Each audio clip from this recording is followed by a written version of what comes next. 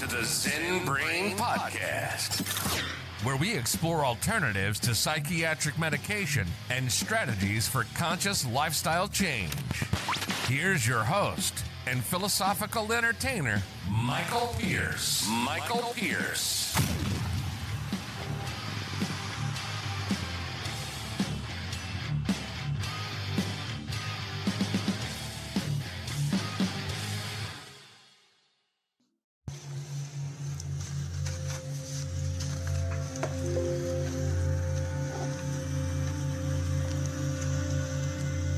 While scoffed at by nature lovers and even some gurus, the path of the intellect can be a very rewarding, mind-altering experience.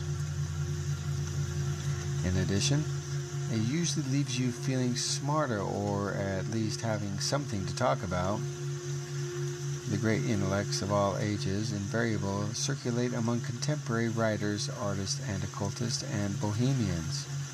These sages all had one thing in common. They got off on what they did. The reason the intellects can get you high is that it brings you closer to understanding higher truths. Contemplation, the possibility of time travel, for example, forces the thinker to grapple with the notion of time itself. The pondering Jung theory of the collective unconscious can lead to insights about thought, the interconnectedness of all living things, or even the reincarnation. The intellect is an avenue towards experience the great tens of the cosmos. In fact, contemplating anything will eventually lead you to a bigger question. Contemplate anything will eventually lead you to bigger questions. One can contemplate computers, for example. The machines think in a binary digital code. Everything in ones and zeros, yeses and nos. Is that the way the whole universe works? The yin and the yang, is that the way that they're talking about? You see our point. What allows the great contemplators to think, though, is to the states of altered consciousness, is their ability to mentally ramble, unedited and unashamed, through the deepest regions of their mind. The joy of contemplation often comes from seeing how a tidbit can be generalized to explain something huge. The players of Hermann Hesse's glass bead game had a new universal language which allowed them to ponder any branch of thought and relate it to empirically to another. They would develop a theme from the rules of one system and understood how they apply to another. The famous mathematicians, Paul Drower, believes mathematics is not an abstraction, but an existing world the human mind actively explores. When someone comes up with a powerful new property or formula, like Einstein's E equals mc squared, Erdos exclaims that in the book, what he means is that there are a few organization principles in the world. Through a specific inquiry, one can reach conclusions of an epic proportion. But, even more importantly, in light of his book's purpose, the intellect can bring your consciousness to unexplored regions. There is a famous story about the time James Joyce brought his daughter to see Carl Jung. Joyce was worried because she was depressed and heard voices and lived in a fictional world. After examining her, Jung soulfully informed Joyce that the girl was indeed schizophrenic and would require a great deal of psychiatric care. Joyce became worried, not just for her daughter, but for herself as well. The thing that the daughter heard and saw were the same images Joyce contemplated, experienced, and wrote about. Was he crazy too? No, replied Jung. While Joyce and his daughter were both swimming in the same deep part of unconscious sea, Joyce was diving in, finding pearls, and returning to the surface. His daughter was drowning down there.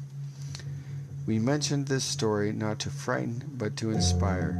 The intellect does provide access to the hidden regions, the places you go to during a mystical experience. The intellect serves as a fuel for a number of different vehicles that can get you high. Try any of these, or just sit with a good smart friend and start talking.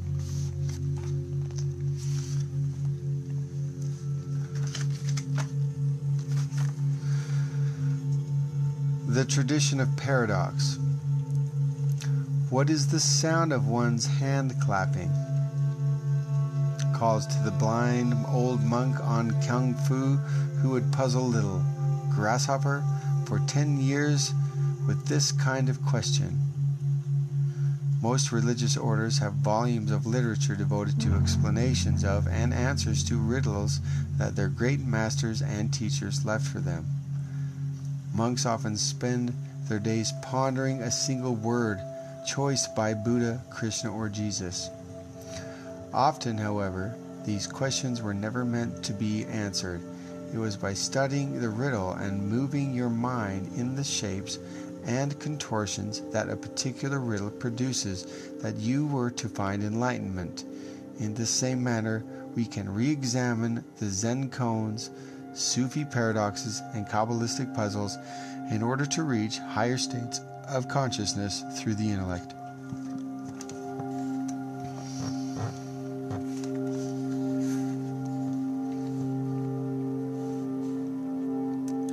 The Zen koans are supposed to be unsolvable without an alteration in consciousness. To understand the question, you must move out of normal consciousness. The insights associated with solving the koan is not intellectual, but rather from outside the cerebral dimension. You ponder a koan such as, what was your face before you were born? Whatever you're doing, you ponder this question. It is the mantra of your meditations, meals, and work.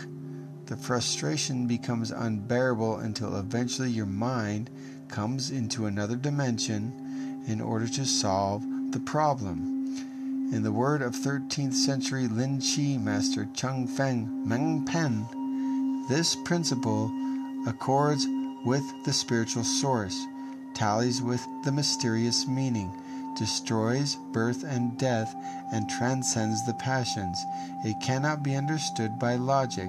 It cannot be transmitted in words. It cannot be explained in writing. It cannot be measured by reason. It is like the poisoned drum that kills all who hear it, or like a great fire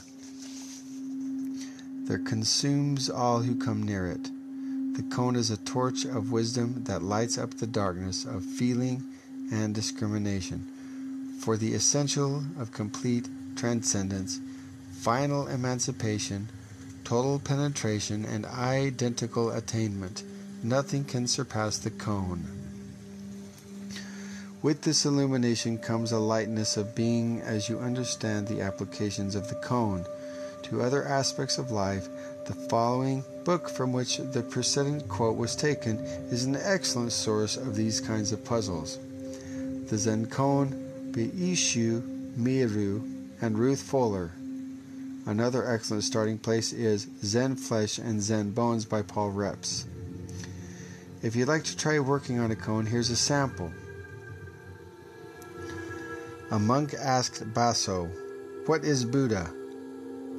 Baso said, "This mind is not Buddha.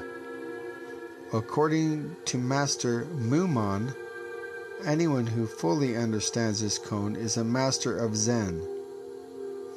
Another, Shuzan held out his short staff and said, "If you call this a short staff, you oppose its reality.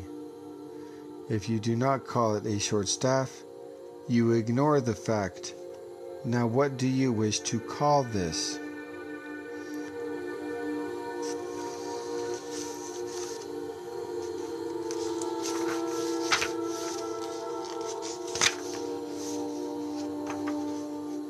Sufis teach stories in a tradition similar to Zen masters. The Sufi also engaged in long contemplations of paradoxes, hoping too that the works of these problems will lead to a higher consciousness.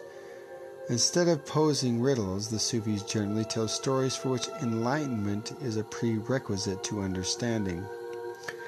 These teaching stories or dervish tales all end in the apparent non sequiturs, finding the connection, making sense of the character's action or words, release the spiritual energy that thrusts one further on the path towards enlightenment.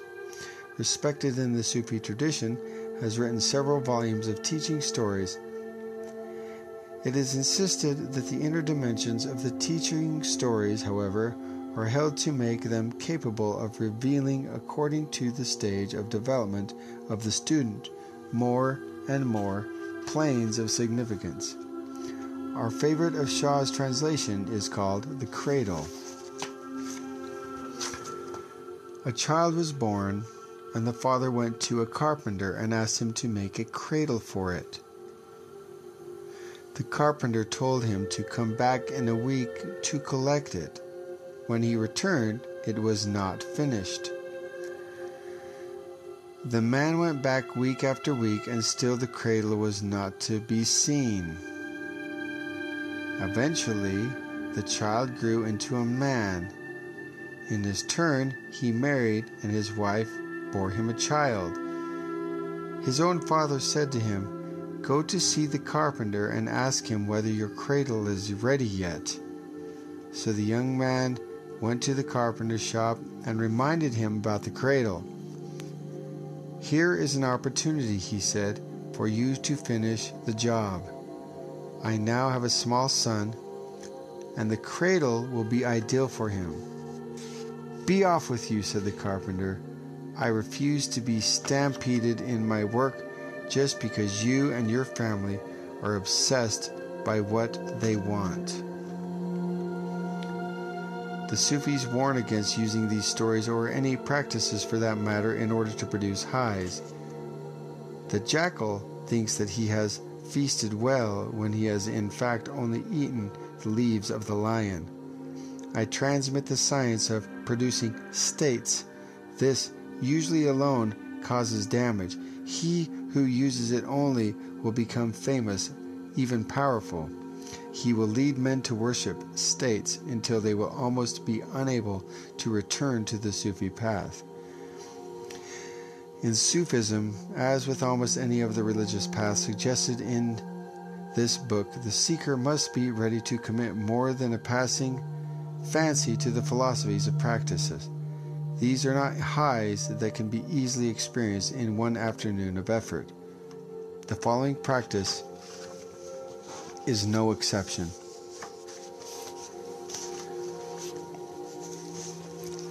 The Kabbalah is said to have developed out of spiritual necessity. The Jews of this tradition believe that there was one kind of cosmic harmony on the earth, perpetuated by the proper placement of the original 10 Commandments in an ark in the first temple. It is said to have functioning like a crystal in a great cosmic radio. At this time in history, prophets walked the earth and knew the invasion was imminent and the temple would be destroyed. The Jews constructed an elaborate subterranean labyrinth for the Ark of the Covenant.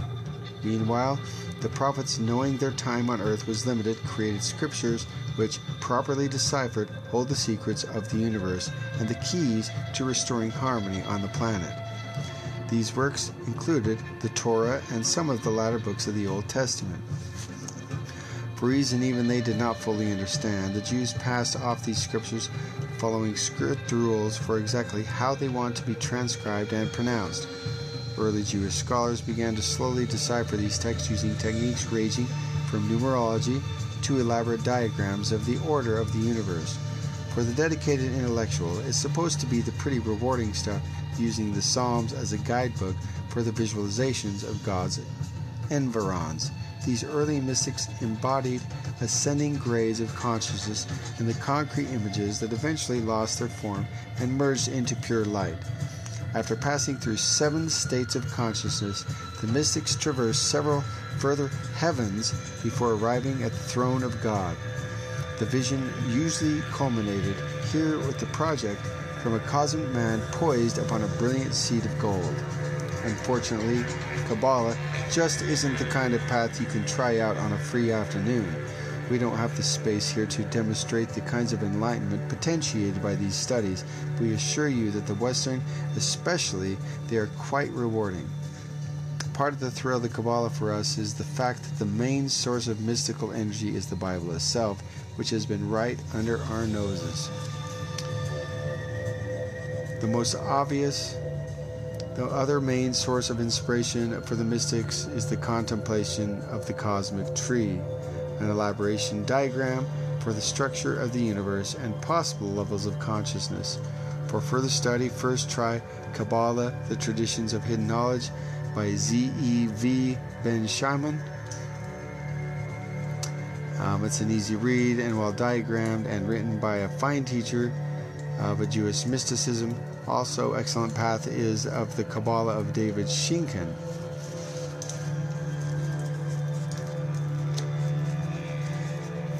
Now, being able to predict the future has obviously been a benefit, but the ancient systems of astrology, tarot, and the I Ching and runes did not develop merely as a divinatory tool.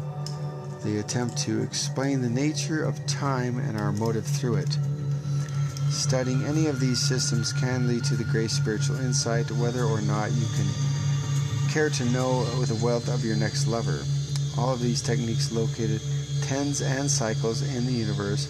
The Earth seems to circle the Sun every 365 and a fourth days. Certain things seem to happen in certain months. The positions of the planets to the influence or at least indicate forces at work on the Earth. Time seems cyclical rather than linear. These ideas are based on holographic view of the world. The tea leaves in the bottom of your cup are part of the motion of the universe and can thus reflect the movement of all of nature. Assuming the reader has a proper method of divination, similarly, 6 tosses of 3 on the I Ching coins produces one of 64 hexagrams that indicate the tosser's state of being, or answers his or her questions. Our interest here is not necessarily in practicing these techniques, but in exploring how they were developed and how they work. If intellectual highs are produced by momentary understanding, our connection to everything else around us, then surely the study of forms which demonstrate this fact are in order.